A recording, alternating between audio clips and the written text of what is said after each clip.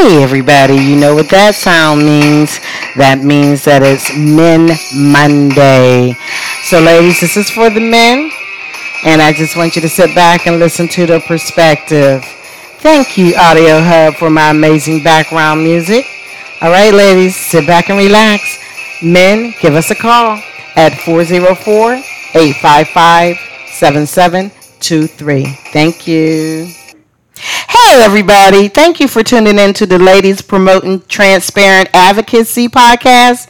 I'm your podcast host, Shay Pate. Thank you for tuning in. And tonight, my guest is a person who was fed up with the status quo in politics in his community, so he took action. He ran this year, 2020, for a state Senate seat for one of the districts in Georgia so that he can make a difference and a change in his community. So now I will allow my guest to introduce himself. Please introduce yourself.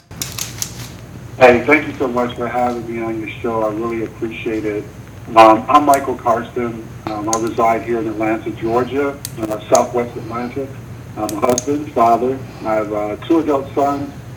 By trade, I'm an intellectual property paralegal, which I've been in that trade for more than 26 years. I'm currently working for a prominent worldwide nonprofit in that role. Further, I'm a community activist, an author, an entrepreneur, and as you just mentioned, I ran for state senate in Georgia's District 38. Again, thank you so much for having me on the show. Absolutely. Well, I would like to know if you were just sitting at home saying, I want to make a difference, what can I do? Or was there something that triggered you to actually want to even run for state senate? What made you run? Well, the primary reason is, and I said this throughout my campaign, is visible and viable leadership. The General Assembly only meets about 40, 41 days a year. That's all they're in session for. And then once it's over, they're done. And then they don't meet until, following the next January. So, but it's important, however, during the time where they're not in session, that state legislators be engaged, involved in the community. And in District 38, the person who's in an office, she's been in office now, she won re-election, by the way, against me and a couple other opponents who were in the race. She won the primary, so she's not being challenged in November. But she's been in office since for the last she's going into her 23rd and 24th year in the office, and her dad was in office for about 16 years. So all in all, in this particular district, one family or two individuals would have been in office for almost 40 years. Wow. And that's just a long time for one person or one family to be in office, yet the needs in District 38 are vast. There's a lot of things that's going on, the quality of life issues, from affordable housing to healthcare to, in some areas, crime, no economic development. So my goal, the purpose of me running is to say, hey, I'm a visible and viable candidate. You can see they'll be on the ground working with our partners in the community throughout the year, not just the time that we're in session, but really seeing how we can build coalition building so that we can get those things and those needs for the community addressed. But she has a name, her family has a name, and it's a legacy name, and she continues to win with that name without even doing anything in the community. So it's to be honest with you, I was thoroughly beaten by someone who doesn't even have a website. So that's how much that name has, been entrenched in the community. And I just thought it would be that I was a good candidate who could bring some value to the constituents in the community. So that was primarily it, so that the constituents' voices can be heard and so that I can better represent them and offer them the things they needed. Wow. I guess that's an example of what people say, don't talk about it, be about it. Most definitely. I mean, running for office is more than a notion.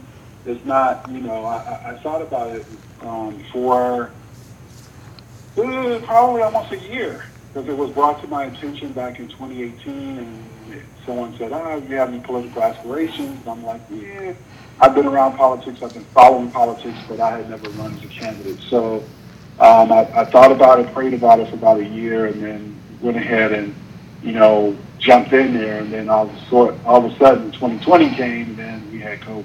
So that just changed things a lot. Yeah, I know it affected your campaign because, full disclosure, I was going to help try to do a fundraiser for you. So, we were going to really hook that up. So why don't you tell our listeners how voting is still crucial even during the pandemic? Voting is critical in all elections. I can't stress that enough. I've actually blocked some people on social media who are on there, going in and talking about voting doesn't matter. But sometimes I tell people I don't have the energy to really just try to convince people that voting matters. But the New York Times reported that nearly 100 million registered voters stayed home in the 2016 presidential election. Wow. 100, that's a lot of people. Yes. Voters, not just people, but registered voters. Right. Yet, the current occupant in the White House, he only won a few what they call swing states by 77,000 votes. That's it. He's in office because 80,000 people in 3 states didn't vote for him and didn't bother to vote. Didn't bother to vote, or didn't vote for him or her or whatever, and they just stayed out. If 80,000 of that 100 million, that's a drop in the bucket, had decided, that we want to, at the time, everyone thought Hillary Clinton was the most qualified candidate in the race, but again, there was a narrative, there were a lot of things, that pushed that election. But it's what I want to press upon people is that it's the state and local elections is where the change is made. So people get all bent out of shape every 4 years and say, I'm not going to vote because I don't really want to vote for the president, I don't like the president, or the president's not going to make a difference. In most cases, the president doesn't have a direct impact. Or what has a direct impact is your school board, your city council, your sheriffs, your DAs. We talk about criminal justice reform, and we talk about food insecurity, different things that are going on in our community, particularly black communities. But it's these local elections, these state elections, these county elections that really, really make a difference. So when people stay home and people decide, well, I'm not going to get involved, I don't want to say anything, then basically what they're saying is, my vote doesn't count and my voice doesn't count. Because to be honest with you, politicians only listen to the people that vote for them. It's not right. They don't reach out. I can't tell you how many people have said to me, man, go after your super voters. And I'm like, well, what about the other people in the other voters? Like, don't worry about them because they're not going to vote. And I'm like, that just doesn't make sense to me. I won't just be representing a small swath of people. I will be representing over 100,000 people in the district. And it's important that everyone's voice is heard. But politicians typically do not listen to people that don't vote, because they figure you're not going to vote, you're not engaged, you're not going to help me win to make a difference, so I'm not going to listen to you. And I think it's the wrong attitude to take, but it's what's been going on for a long time. But voting is important. If you really want to have a voice, if you really want what you have to say matters, it's very, very important that you get out and you exercise your right to vote. Well, I really appreciate your perspective. You're being a part of the process and the system. You can see things that the average person would not see. And speaking of voting, being in the state of Georgia, we have a really bad reputation right now. First of all, we go back to 2016, the governor's race. You know how that turned out, and there was all kind of voter suppression, fraud, and all kind of things. Even though they claim it can't be proven, some things actually don't need to be proven. Everybody is paying attention. I think they're paying attention more than people give them credit for. And some things we do research. We see it in our face. And there's no doubt that the 2016 election in Georgia definitely was not handled correctly, and that's always going to be a negative mark on the state of Georgia.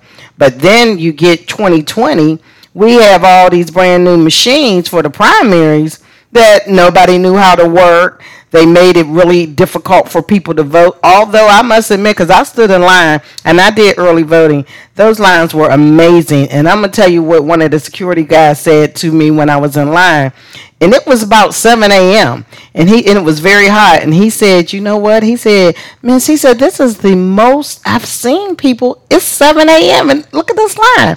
And I said, "Good." So we all start clapping. I'm good. I'm glad because I'm not a morning person. But when it comes to stuff like this, I didn't care. 7 a.m. I was there. So can you talk to No, people? Go voter ahead. suppression is real. I mean, voter suppression not only in Georgia, as you mentioned, the governor's race, and the governor was the Secretary of State at the time, suppressing black votes at the time he was running as a candidate and the Secretary of State. So he was openly taking people off the voter rolls. But he's able to do that when people aren't engaged. And I like to put it this way, and I like to tell people this way. If voting doesn't matter, going back to your last question, then why are they working so hard to stop you from voting? Right. Historically, primarily, white men, and then go back to landowners because they own land at the time. They stood in opposition to women, Native Americans, African Americans for years not wanting to vote. They put in, draconian laws for people not to vote. They closed down, in one place they put the voting precinct at a jail. I think right here in Georgia, was it Kansas City? It's not Kansas City, but one of the Southwest states. They they closed all the polls except one poll and polling place for people to come and vote. So all of the people in that community or in that area, I think it was somewhere 66 to 80,000 people, only had one place to vote. You know, in Florida, the voters in 2018 voted overwhelmingly to restore voting rights to formerly incarcerated I individuals. heard about that. Um, yeah, yet the governor and the state, the people voted. It was on the ballot. The people said, yes, we want people who are formerly incarcerated, have felony conviction, they can go and vote. Well, then the governor came in, and then the state legislators who control the state said, no, we want a poll tax. And we want a poll tax. They basically said, we want them to pay all their fees and fines before they can vote. As a matter of fact, that's the way it is here in Georgia. Most people don't think about it, but you cannot vote here in Georgia until you pay all your fees and fines. But Really? then they tell you yeah, but then when they tell you when you get out of jail, go find a job, which is hard to find a job with a felony on your record. So you're trying to find a job to so that you can live, some kind of life, some kind of normalcy, and then they want you on top of that to pay these fees and fines. Wow. There was in last year in 2019, I was at the state capitol, and there was there was a commission, there was a five panel commission made of five state senators who were looking at restoring voting rights, but they really weren't looking at it. They just got together, and in the end, you had two Republicans on one side, two Democrats on the other. The Republicans control the Senate, so the committee chairperson was a Republican. He sided with them that basically we don't find any reason why felons should have their rights restored. And then there's 100. I think there's over 100 what they call oral turpitude clauses. So like they could think it's morally wrong for you to spit on the ground. If you were convicted of spitting on the ground, and that's called for you not to vote. So it's all kind of weird stuff like that they have in place to stop people from voting.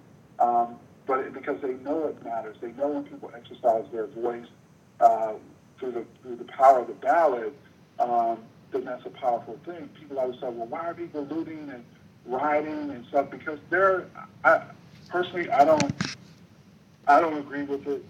I understand it. I don't agree with it. But the best nonviolent way, and I saw this in a post someone put out, the best nonviolent way to really let your voice be heard is at the ballot box, because you can go vote and say, I want this person, I don't want this person, I want that person, so forth and so on.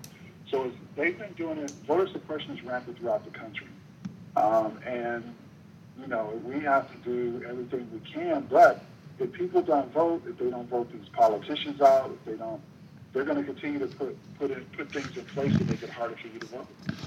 I agree with that. And I think that people don't really understand, like you said earlier, how the local election is what you really need to be concerned about. Because, like I try to tell people, the public defender that you are assigned if you get in trouble, the DA that's trying to put you in jail, the sheriff that is targeting you for no reason. I mean, these are things that affect our everyday lives. And of course, we want them to vote when it comes to the presidential election and the senators and the House of Representatives. But I think people need to pay more attention to everything right now that is happening, because it's very clear, depending on who you watch, that the story can be totally changed when you listening to it. I'm a surfer. I literally watch all the channels because I want to hear what everybody has to say, and of course I do my own research, and a lot of it is just blatantly obvious to me. That's just me, and I just think that people need to get a little more engaged and find out what's happening, because unfortunately, things are happening where we're stuck in the house. But fortunately, this is also an opportunity that we can engage and pay attention to what's on the news or do our research about what's getting ready to happen. Because in my lifetime, I can't remember ever being so afraid, because this is going to be probably the most important election in my lifetime. And it definitely will affect everybody. And like you, I hear some of my relatives who always be saying, you always trying to encourage people to vote. It don't mean anything. And then I have to remind some of them, depending on who they are or their circumstances and what they've already been through, which negatively, they don't even think about how the local government was affecting what happened to them. So I just try to tell people to go on out there and vote. And if you think your vote don't count, act like it does. That's my whole thing. Yeah, it's we have to think smart, and we have to strategize, and one of the things you said this, that you do your homework. That for me is really where I want to spend a lot of my time the next few months to a year, is really dealing with voter engagement and voter education, because a lot of people aren't engaged, and in some instances they're not engaged, but that doesn't mean they're not educated. Right. They don't want to be bothered. Right. But then you have a large swath of people that fall in the both categories.